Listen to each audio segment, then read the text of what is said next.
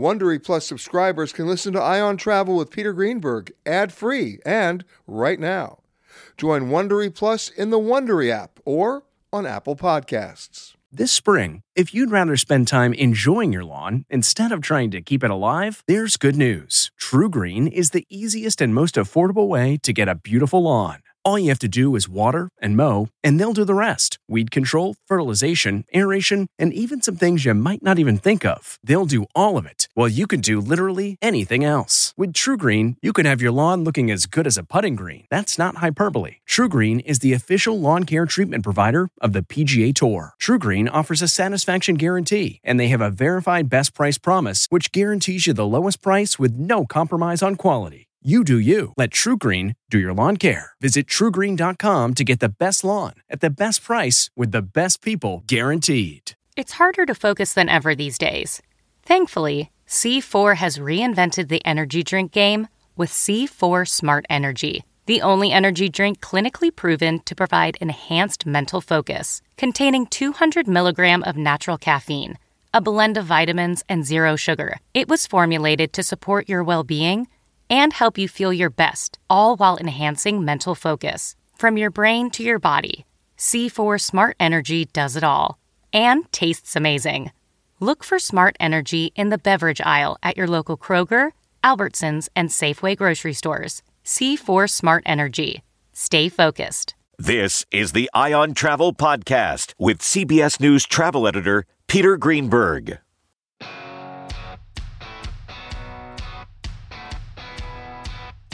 Hi everybody, Peter Greenberg here with another edition of the Ion Travel Podcast. This week from Kigali, the capital of Rwanda, where the World Travel and Tourism Council, effectively the G20 of travel, convened for their annual global summit. The reason? To discuss the cutting-edge issues of travel. Joining me, James Thornton, the CEO of Intrepid Travel, on over-tourism as well as responsible tourism. Two big topics. Then, another global travel issue that needs more attention, travel with disabilities. John Sage, the CEO of Sage Inclusion, on the accessibility challenges within the travel industry and some quick and simple solutions that need to be done. They're non-negotiable. And then a conversation with John Wigger, the author of a fascinating book that deals with a wild and weird chapter of U.S. history. The hijacking of American Airlines Flight 119, how D.B. Cooper inspired a skyjacking craze, and the FBI's battle to stop it. First up, James Thornton. This podcast is supported by FedEx. FedEx offers fast delivery, more visibility, simple returns, and weekend home delivery to 98% of the U.S. population on Saturday and 50% on Sunday. With FedEx, you get picture proof of delivery, ensuring you always know where your package is. Returns are simple with packageless and paperless returns. Plus, FedEx Ground is also faster to more locations than UPS Ground. See the FedEx service guide for delivery information. So, what are you waiting for? See what FedEx can do for your business. Absolutely, positively FedEx. It's 3 o'clock somewhere. Time for a My Mochi ice cream snack. My Mochi ice cream is cool, creamy scoops of premium ice cream wrapped in sweet, pillowy dough. And get this, all of My Mochi's fabulous flavors, like strawberry, mango, double chocolate, and cookies and cream, are only around 80 calories per piece.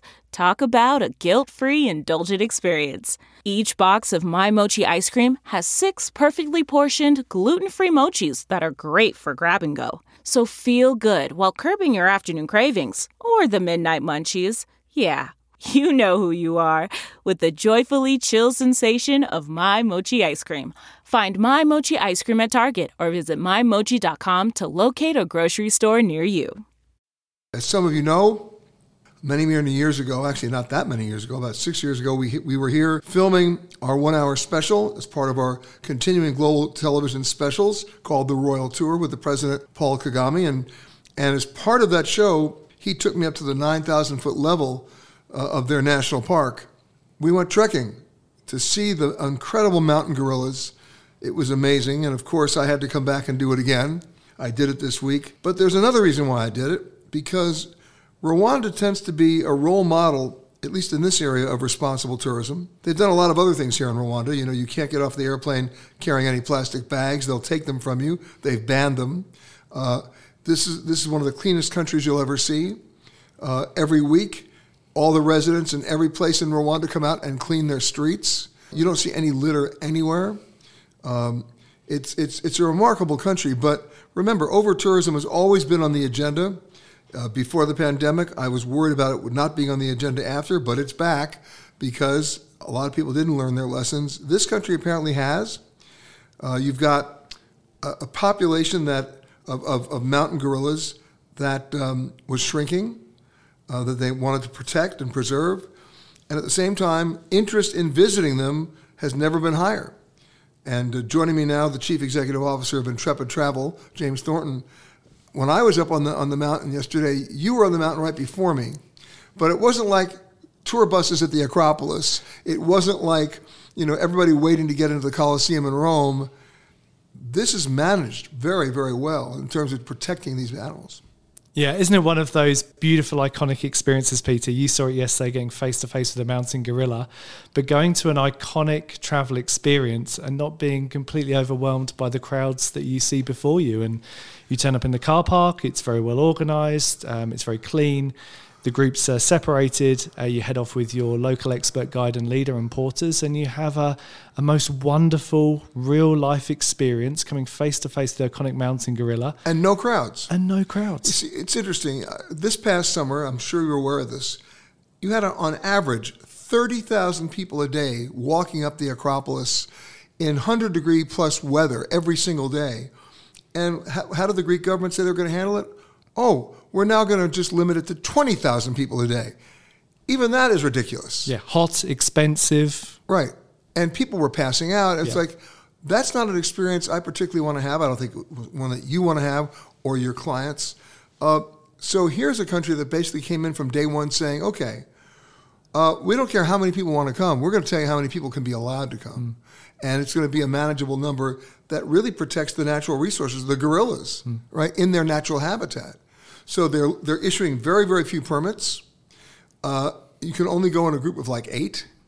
You're only given basically an hour to have that experience.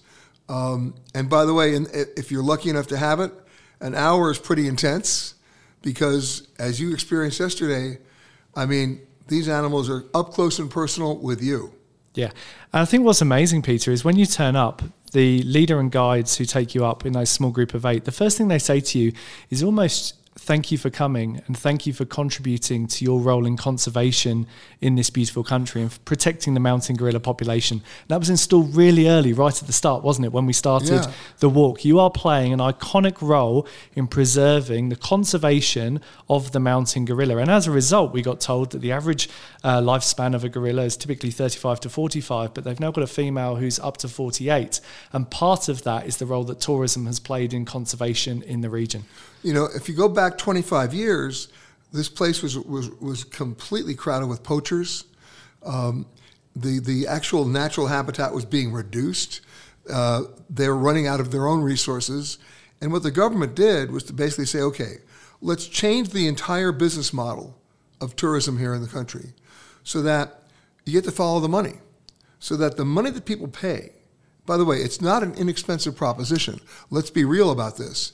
Everybody's paying between, $1,500 and up to get to have that experience. So if it's on your bucket list, you better save up, right? And I think that's the key point, though, isn't it, Peter? If it's on your bucket list, save up for this great opportunity, because it is the way the Rwandan government have fixed the solution.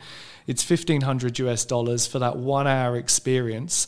So you can't not anyone can just turn up and rock up and do it. So you've got to make that saving. It is that financial contribution. But doesn't that make travel a more beautiful thing when you've really worked hard to go and then have that unique experience? But it's also where the money goes, and that's the key.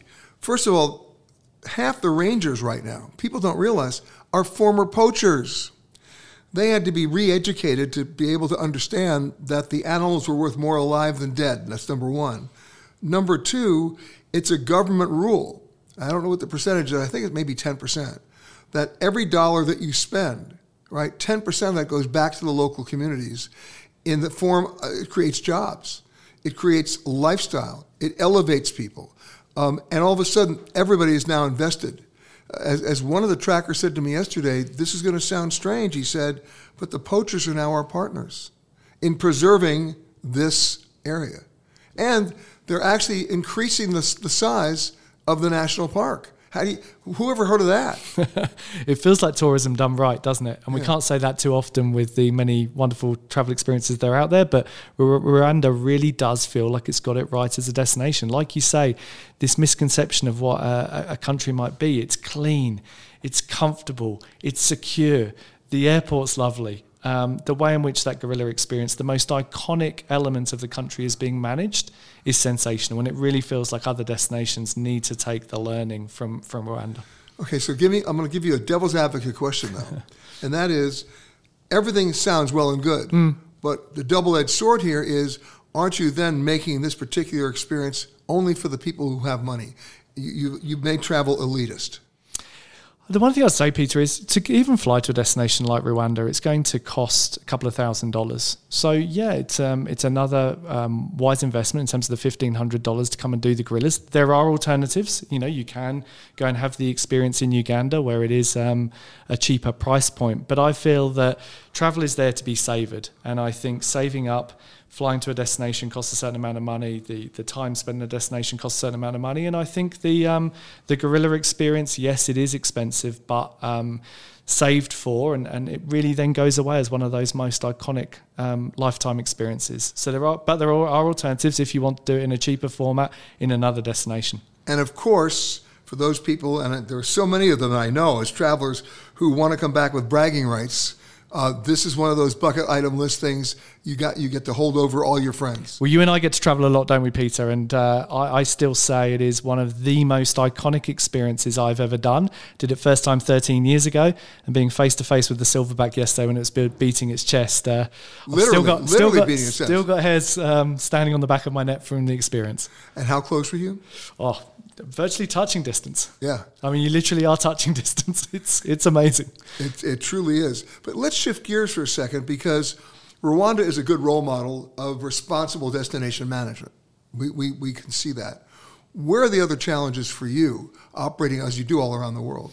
Yeah, look, at the moment, obviously, there's always geopolitical challenges. There's alignment between private sector and governments, which often don't quite align. There's that demand of over-tourism, which we thought would not crop up in a post-pandemic environment, but seemingly but as we did saw, even worse. Well, we saw in Europe this summer, didn't we? I was in Rome myself, and being at the Colosseum, being at the Trevi Fountain, just the crowds, the heat, the expense. It wasn't a great experience. I like to say in Venice, the bridge of sighs is the bridge of thighs. Yeah, absolutely, absolutely. And we can make jokes about it, but when you see the city officials in Venice wanting to put in a tax for people who just they want to come into St. Mark's Square, or you see everybody say, I don't want to be another Barcelona, I don't want to be another Venice. I mean, are there practical solutions without disenfranchising people from trying to have that experience? There does seem like a misalignment between the local experience and the consumer experience into a destination. I think Amsterdam's a destination that's starting to get it right. The way I always say, what gets incentivized gets done. And the way the Amsterdam Tourism Board is now leading its kind of key goal, it's about community engagement and consumer engagement in a destination rather than volume of visitors. And I think we've got to get away from this growth at all costs. I'm going to give you the travel industry metric, which I think is flawed. I think you'd agree. We here at the WTTC at this meeting, we're going to be meeting with a lot of ministers of tourism who seem to believe that their key to success is a numbers game, right? Average length of stay, average length of spend, blah, blah.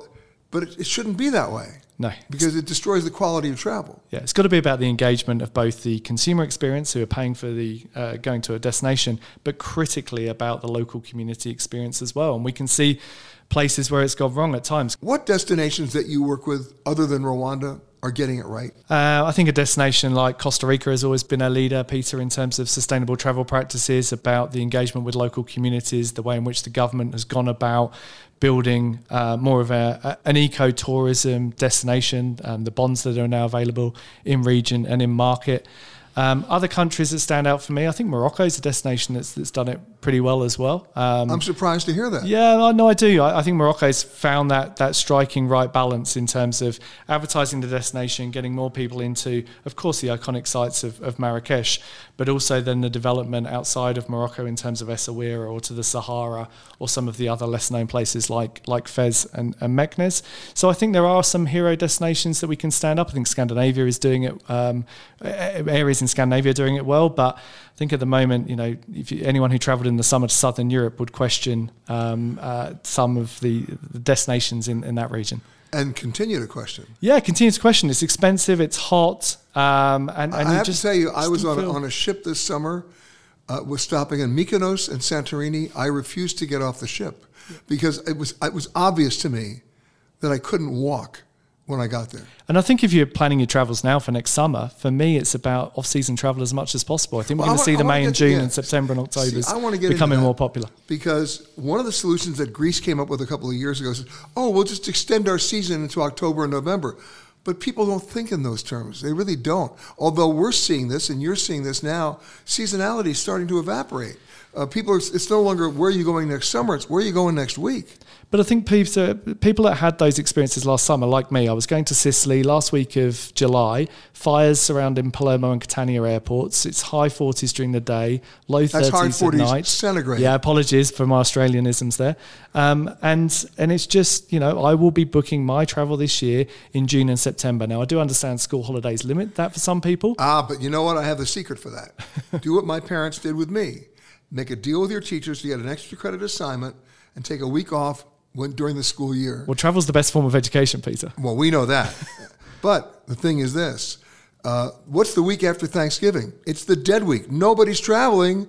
And you know what? They're just recovering from their dysfunctional family get-together. That's when you go. That's right. The week after New Year's, they're just recovering. That's when you travel. Do an off-season approach. First of all, you're not going to France for a suntan.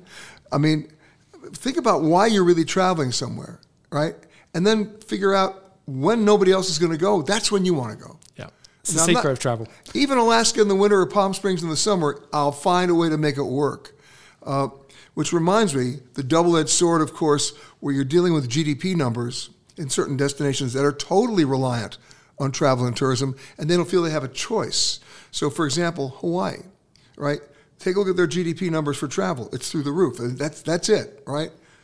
Then you have that terrible fire in Maui. And people know, well, should we go now? Can we go now? If we go, will we have a negative impact on the environment? What's the way to responsibly do that? Because it doesn't take long to connect the dots that if you show up, somebody gets a job. If you show up, somebody gets to eat. They get to put food on the table. It's no different than going down the Nile in Egypt. If you don't show up, nobody eats. So where do you find that happy medium? Well, Morocco is the best example of that for me with the natural disaster of the earthquake that took place in September. And, media coverage goes on that Morocco's had a massive earthquake and therefore people stay away from the whole country. But you know what? The reality was it was Marrakesh and it was the Atlas Mountains. The Atlas Mountains was the devastation. I was in Marrakesh 2 weeks ago. The city is operating perfectly normally. And the restaurants are increasingly getting fuller, the airplanes are getting fuller, and the hotels are getting fuller. So it's about education. When a destination gets hit by a natural disaster, clearly there are places you have to avoid. The Atlas Mountains being that case, but Casablanca, Fez, Meknes, the Sahara, Essaouira, open for business, and they rely on tourism to get back travelling. So it's about taking that view of getting beyond the kind of key headline story and getting into the detail of where you can and can't travel. We tend to be geographically ignorant and paint with a broad brush at the same time. I mean, you had Western Maui being devastated by that fire, but the other islands weren't affected, and the rest of Maui wasn't affected. And people, I can't go to Hawaii. But actually, you can. You just have to do it responsibly. Pick up the phone, call the hotel where you want to stay and say, can you accept me? And what can I do to help when I get there? You don't want to displace, they're putting people up who are their own employees who lost their homes, right? So you don't want to displace them. But if they get to a certain point where they can take you, why wouldn't you go? Yeah, and we're seeing the same, Peter, with the terrible Middle Eastern conflict that's going on. Egypt, Jordan, destinations which our governments are telling us that we can get to safe and secure and rely on those tourism dollars. It's about people still getting out and having those travel experiences because we have seen higher cancellations to those destinations at this stage. Let's go back to COVID days, right? The business shuts down. Cruises all stop. Airlines are canceling. People just have nowhere to go. Tour operators can't get insurance, so they basically stop. But Where's the money going, right? You had so many defaults, so many people got left holding the bag. You had a number of foreclosures. You had a number of bankruptcies and liquidations. I often felt that if we were doing this responsibly, right, that if I'm going to book a tour or even an airline ticket, that the money should go into escrow. And then the money only gets released to that operator, whether it's an airline, cruise line, hotel, tour operator, when I actually show up and the ship leaves, or the airplane flies, or the tour begins. You agree? I'm in complete agreement, Peter. I mean, we saw, unfortunately, travel companies default who'd been living off client cash during the course of the years leading up to the pandemic with unsustainable growth levels. And I think those travel companies that looked after their customers well, refunded the money as quickly as they could under very, very testing circumstances, and have now come back and are growing very strongly. It's requirement on them to only be spending client cash when the client cash is ready for the travel experience, and it's absolutely critical. And travelers need to do their research, need to be speaking to their travel agent partner, getting on websites, checking out the financial stability of brands, which sounds a funny thing to do when you're thinking about the wanderlust of your travel experience, but critical to do. Yeah. And companies like Intrepid that openly and transparently release their accounts every single year. You can go on our website, see exactly how we're trading and performing, and knowing with confidence that your money is safe and secure when your travel plans happen, or in the worst case scenario, if travel plans get unstuck, that you're able to get your money back accordingly. And of course, there's another side of the story in terms of risk from the credit card companies. I was talking to somebody at American Express who basically said, if we look at a company, we think they're not financed properly, we're going to do holdbacks. And what a holdback is, but the customer doesn't know it, right? The traveler doesn't know it. So I pay my deposit, my $2,000 deposit to American Express, to the company, charging it on American Express, which is how we do it, or Visa or MasterCard, whatever that is. But they have no confidence in the operator. They tell the operator, we're holding it back until you actually operate. Well, if they're not properly financed to begin with, the operator never gets to the departure date, they default. Yeah. It almost creates a default. Yeah, again, Peter, I think it's about doing customers' research. I think there's many review sites that are out there that very quickly, with a tap of a few keys, will provide you the information about, is this a company, one that has honoured its terms and conditions? Is it a company that pays back in the events of problems or challenges? I think it's incumbent on all of us to be doing our research and booking and travelling with companies that have good track records. Of course, right now, specifically speaking of the Middle East, we're in a very grey area because if you look at most travel insurance policies, they don't cover you if there's an active war. Well, Israel has declared war, so they're off the hook, right? The tour operators, in many cases, are saying, and we're not talking about tour operators in Israel, we're talking about tour operators in the region. They're saying, our trip to the pyramids is still going. We haven't canceled, so we're not giving your money back. Now what do you do? Yeah, and again, I think it's incumbent on travel companies. Of course, travel companies want to keep operating for the reasons we talked about earlier, the benefit also into the local communities of people in Egypt and the tour operators there and the hoteliers and the transfer suppliers wanting to make sure they've got that form of income. But in Intrepid's case, we provided flexibility around our terms and conditions, giving people the option, if they don't want to travel, they can take 100% travel credit and travel with us either to a different destination or back to those destinations at a different point. So again, it's back to the customer research, traveling with companies and booking with travel companies that have those more friendly terms and conditions. And of course, read the fine print on the insurance policies, which I cannot understand, you can't understand. So buy it through a travel agent, have them walk you through the hieroglyphics of that language so you know what you're covered for, but even better, what you're not covered for. Yeah, I often get a bit sus, Peter, with those kind of automatic credit card insurance policies. There's a reason why you pay a bit of money for travel insurance. And personally, I think it can be some of the best investment you can make, but make sure you buy that right policy. And I've said this before, not only have I said it before, I've said it dozens of times. If you're going to book an airline ticket online, don't buy the insurance because they will not let you finish the transaction unless you opt in or opt out. Opt out. You can always buy the insurance from a third party when you understand what you're buying because, you have peace of mind, I want to be protected. And the language on that online page makes you think if you don't buy their insurance right there, you're not going to be protected. Just the opposite. In many cases, you buy that insurance and you're not protected because nobody gets to page 5 of the website at that point because you just wanted to complete the transaction. So do yourself a favor. I'm not opposed to travel insurance. Don't get me wrong. But don't buy it at that moment online. You agree? Buy it from a specialist, Peter. You buy your airline from a specialist airline, your tour operations from your specialist tour operator. Buy your insurance from a specialist insurance provider. My thanks to James. Now, it might surprise you to learn that 19% of the American public has a disability. It could be sight or hearing impairment or a mobility issue. No matter what the disability, the travel industry may still not be moving fast enough to literally accommodate the disabled traveler. John Sage from Sage Inclusion has lived that story. When it comes to picking the perfect treats for your dog, Stewart makes the choice easy by keeping it real. Real ingredients, real nutrients, real benefits. Stewart dog treats are free from additives, corn, soy, wheat, and grains. Plus, they're freeze-dried to lock in all the great nutrition and natural flavor your furry friend deserves. Stewart freeze-dried dog treats. Big, tail-wagging nutritional benefits. Available on Amazon.com today. We really need new phones. T-Mobile will cover the cost of 4 amazing new iPhone 15s, and each line is only $25 a month. New iPhone 15s? It's better over here. Only at T-Mobile, get 4 iPhone 15s on us and 4 lines for $25 per line per month with eligible trade-in when you switch. Minimum of 4 lines for $25 per line per month with autopay discount using debit or bank account. $5 more per line without autopay, plus taxes and fees. Phone fee at 24 monthly bill credits for well-qualified customers. Contact us before canceling account to continue bill credits or credit stop and balance on required finance agreement due. $35 per line connection charge applies. See T-Mobile.com. John Sage, the CEO of Sage Inclusion. How are you, sir? I'm great. And good to see you again, by the way. Yeah. You heard my long-winded introduction, but the point remains that cruise ships. There's another one for you. We have the Americans with Disabilities Act, right? Going back 40 years, more or less, and yet the provisions for enforcement aren't very good. And you'll see a cruise ship, for example, that may have ramped the interior of the ship, but if somebody wants to go ashore, the ports haven't done it. You pull into some ports where you have literally stairs to heaven.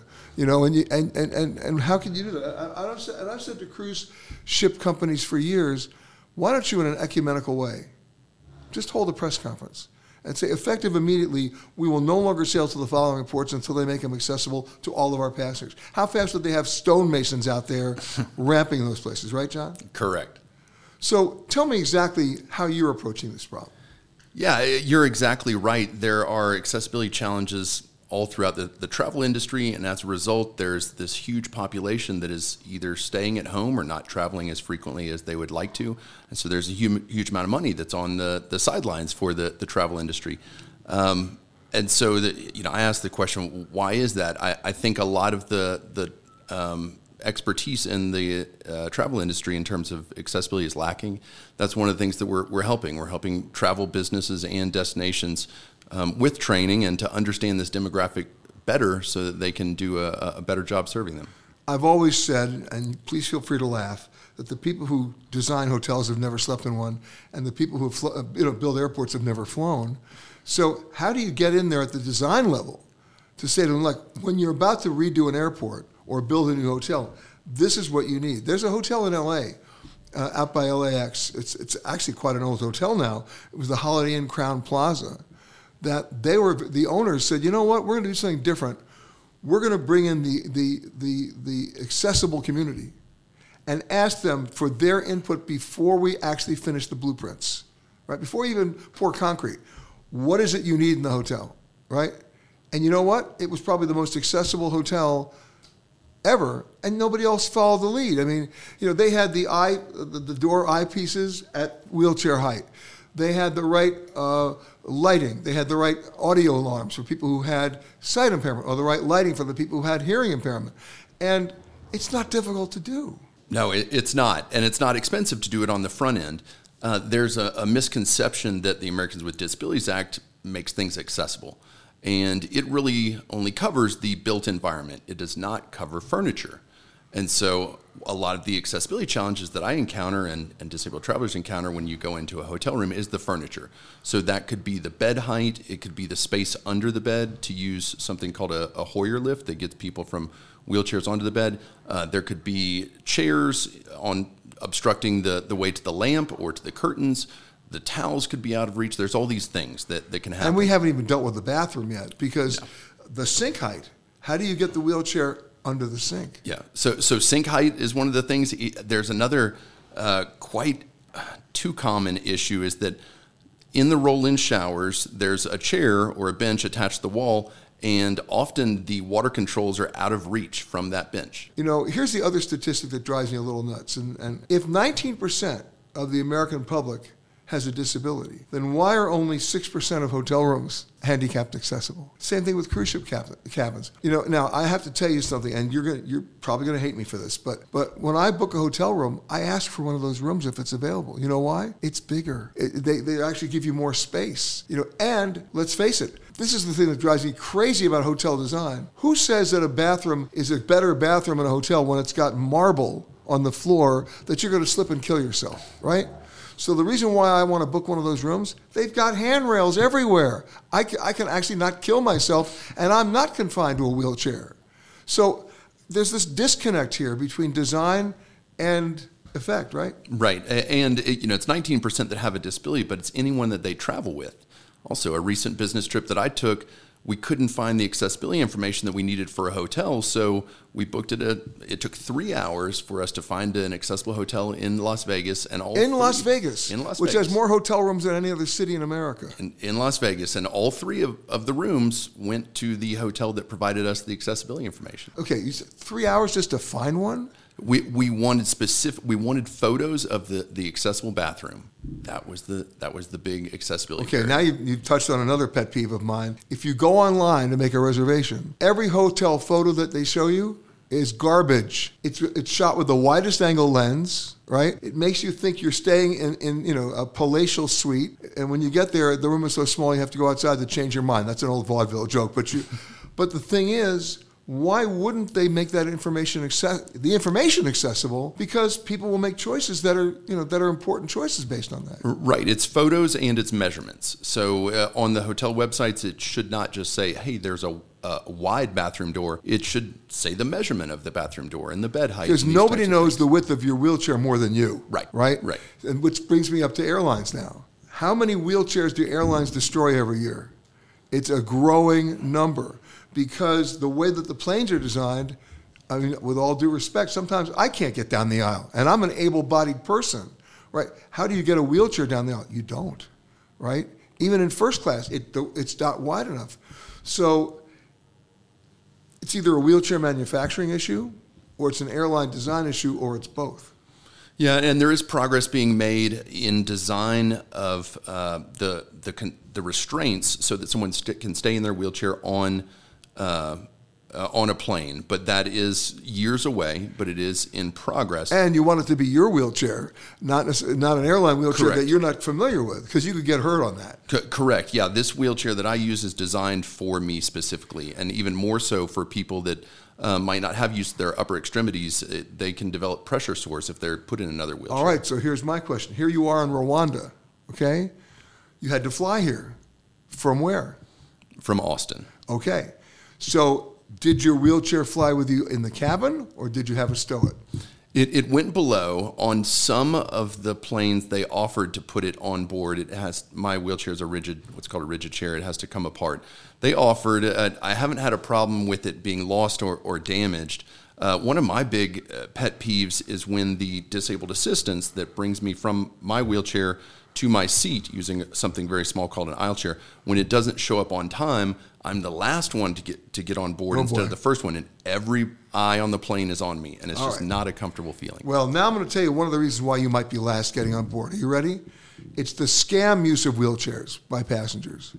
Under the rules right now, okay, now this is radio, but I'm sitting here, but I can stand up. You're sitting here, you're not going to stand up.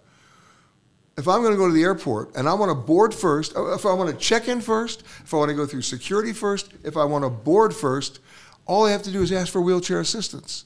And now somebody's dedicated to get me from the car to the counter. So there I am, right? Now I go right through security, right? I go right on the plane. And you know what the flight attendants call these flights? Miracle flights. Because when the plane lands, I can walk. When the plane lands, I can run. You know what one of the gate agents told me? I'm sorry, everybody, but I'm going to tell you. Every time they see this happen, they say, well, there goes Jetway Jesus. I mean, but it's a scam. And I understand. I mean, and the reason why you know it's a scam is because The fact that you got a wheelchair to board the flight means they've already alerted your arriving airport, and they have wheelchairs waiting, and these people are still waiting as people are running by them. There's got to be a better way to do this so that people who actually need the help get it. Yeah, it is a concern, and unfortunately what happens is the people that need it, they don't get it. And the travel businesses, they start to say, okay, well, we don't want to accommodate it. It happened with amusement park passes at Disney. It got abused, and it really hurt the disabled community. And what's the solution? Bring a doctor's note? I mean, what? It's difficult. I think it needs to be looked at a holistic approach of why are these people, is the travel experience so bad that they have to fake a disability? My thanks to John. A few decades ago, these were the stories that I covered in depth, and I also met many of the perpetrators. Author John Wigger tells their stories in a fascinating new book, The Hijacking of American Flight 119, how D.B. Cooper inspired a skyjacking craze and the FBI's battle to stop it. Talk about a piece of American history and the hijacking mentality.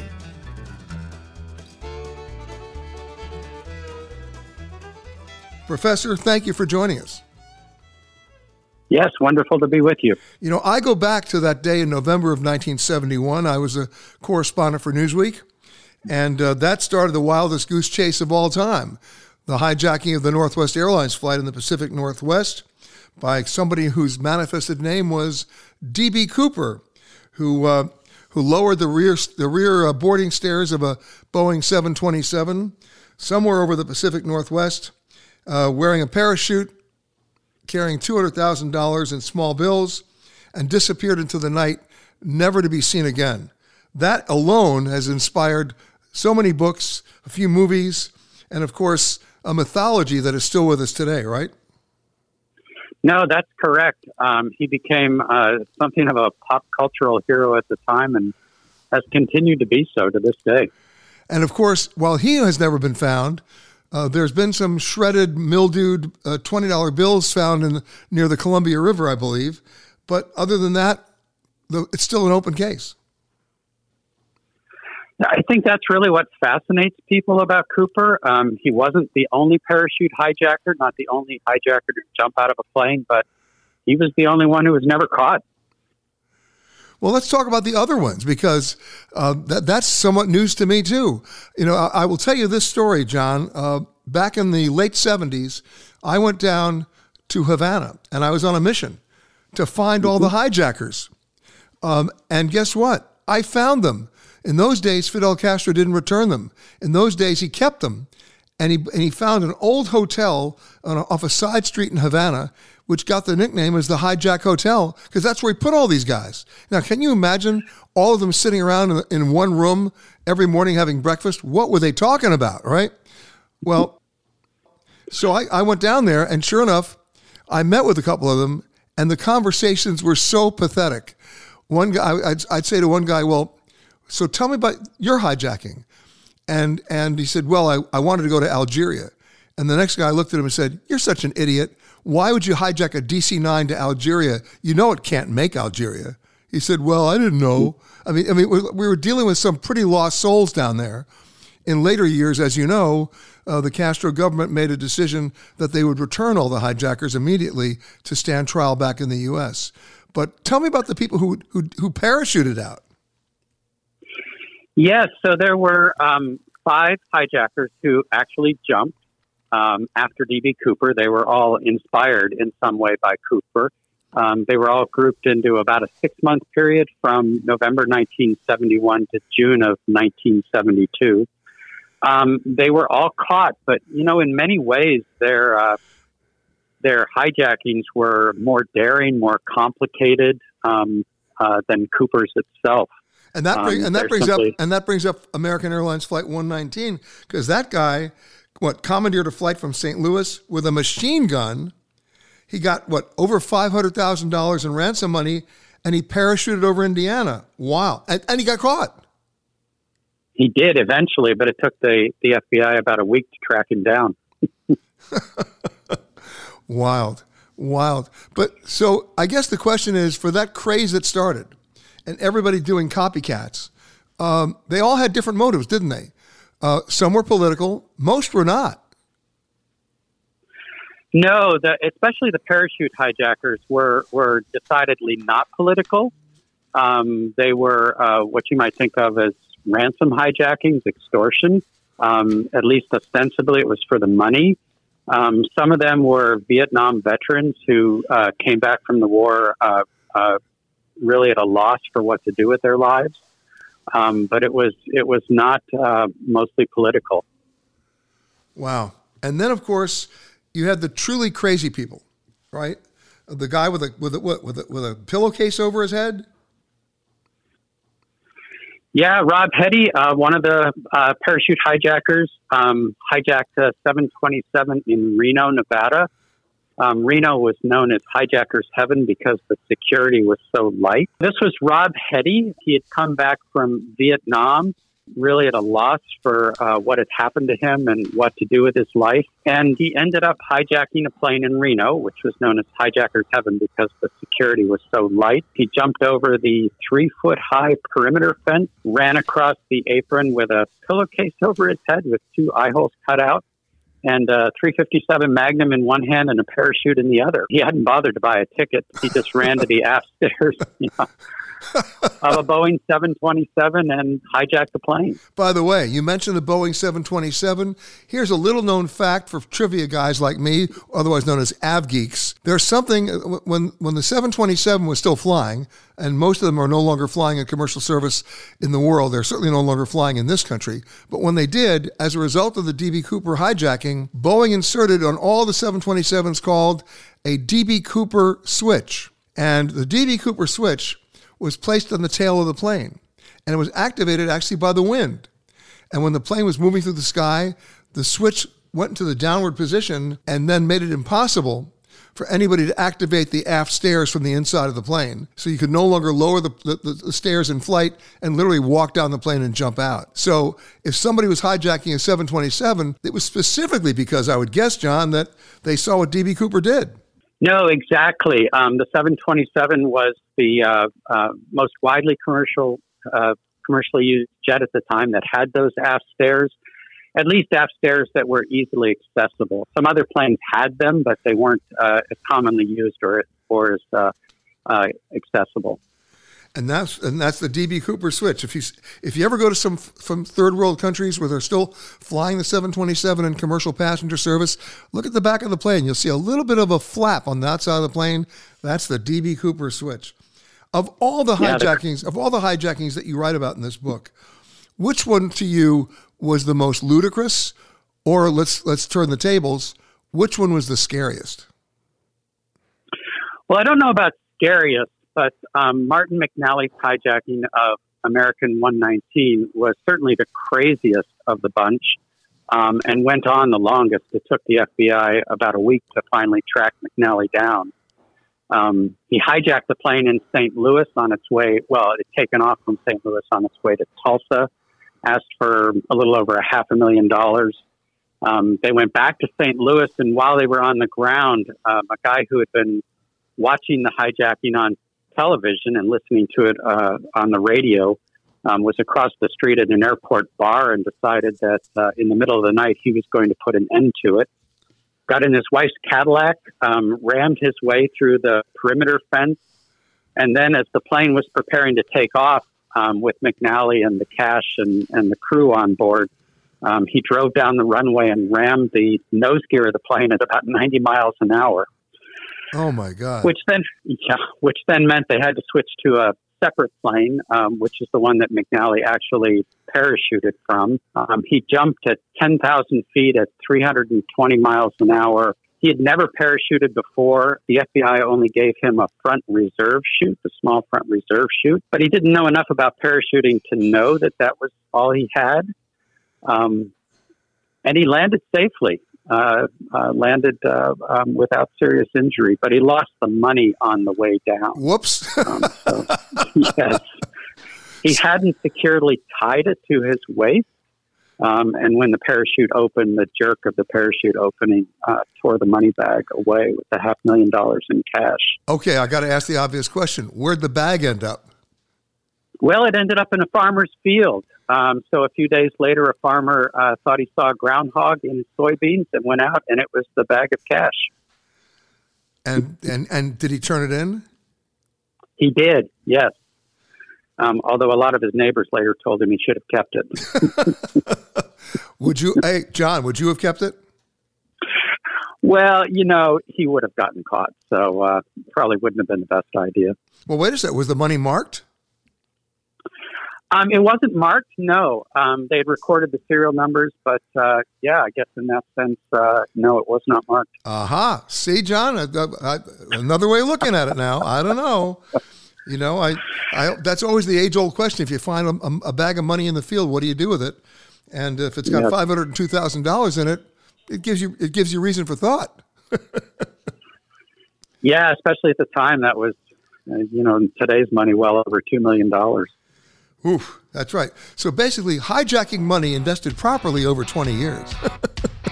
I love it. My thanks to John Wigger, to John Sage, and to James Thornton. And my thanks to you for listening to this Eye on Travel podcast. For more conversations with the world's leaders in travel, as well as answers to your travel questions, be sure to rate and review this podcast wherever you happen to listen to podcasts. And for all the breaking travel news, just log on to petergreenberg.com. The Eye on Travel podcast is produced by Amanda Morris and Anthony Protis Chung. For more content from Peter Greenberg and the Eye on Travel team, visit petergreenberg.com. Eye on Travel is a production of CBS News Radio. If you like Eye on Travel with Peter Greenberg, you can listen early and ad-free right now by joining Wondery Plus in the Wondery app or on Apple Podcasts. Prime members can listen ad-free on Amazon Music. Before you go, tell us about yourself by filling out a short survey at Wondery.com/survey. You know how to book flights and hotels. All you're missing is a tool to plan the travel experiences you'll have once you arrive. That's why you need Viator. Book guided tours, activities, excursions, and more in one place to make your trip truly unforgettable. Viator has over 300,000 travel experiences to choose from. Everything from simple tours to extreme adventures and all the niche, interesting stuff in between. So you can plan something that everyone you're traveling with will enjoy. Real traveler reviews give the inside scoop from people who've already been on the experiences you're considering. So you can plan with confidence. Free cancellation helps you plan for the unexpected. And 24/7 customer support means you can travel worry-free. Download the Viator app now and use code Viator10 for 10% off your first booking in the app. Find travel experiences for you. Do more with Viator. The Hargan women seem to have it all. From the outside looking in, we were blessed. My mom was amazing. But as detectives would soon learn, there was a lot going on inside the Hargan household. Ashley and I have been calling my mom and the house and Helen. No one's answering.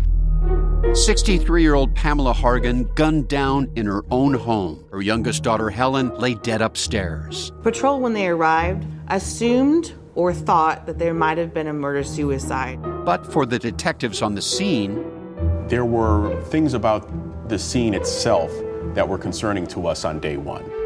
Who would want to kill their mother and their little sister? There is no boogeyman here. It is exactly who we think it is. I'm Peter Van Sant from 48 Hours. This is Blood is Thicker, the Hargan Family Killings. Listen to Blood is Thicker, the Hargan Family Killings early and ad-free starting May 1st with a 48 Hours Plus subscription on Apple Podcasts.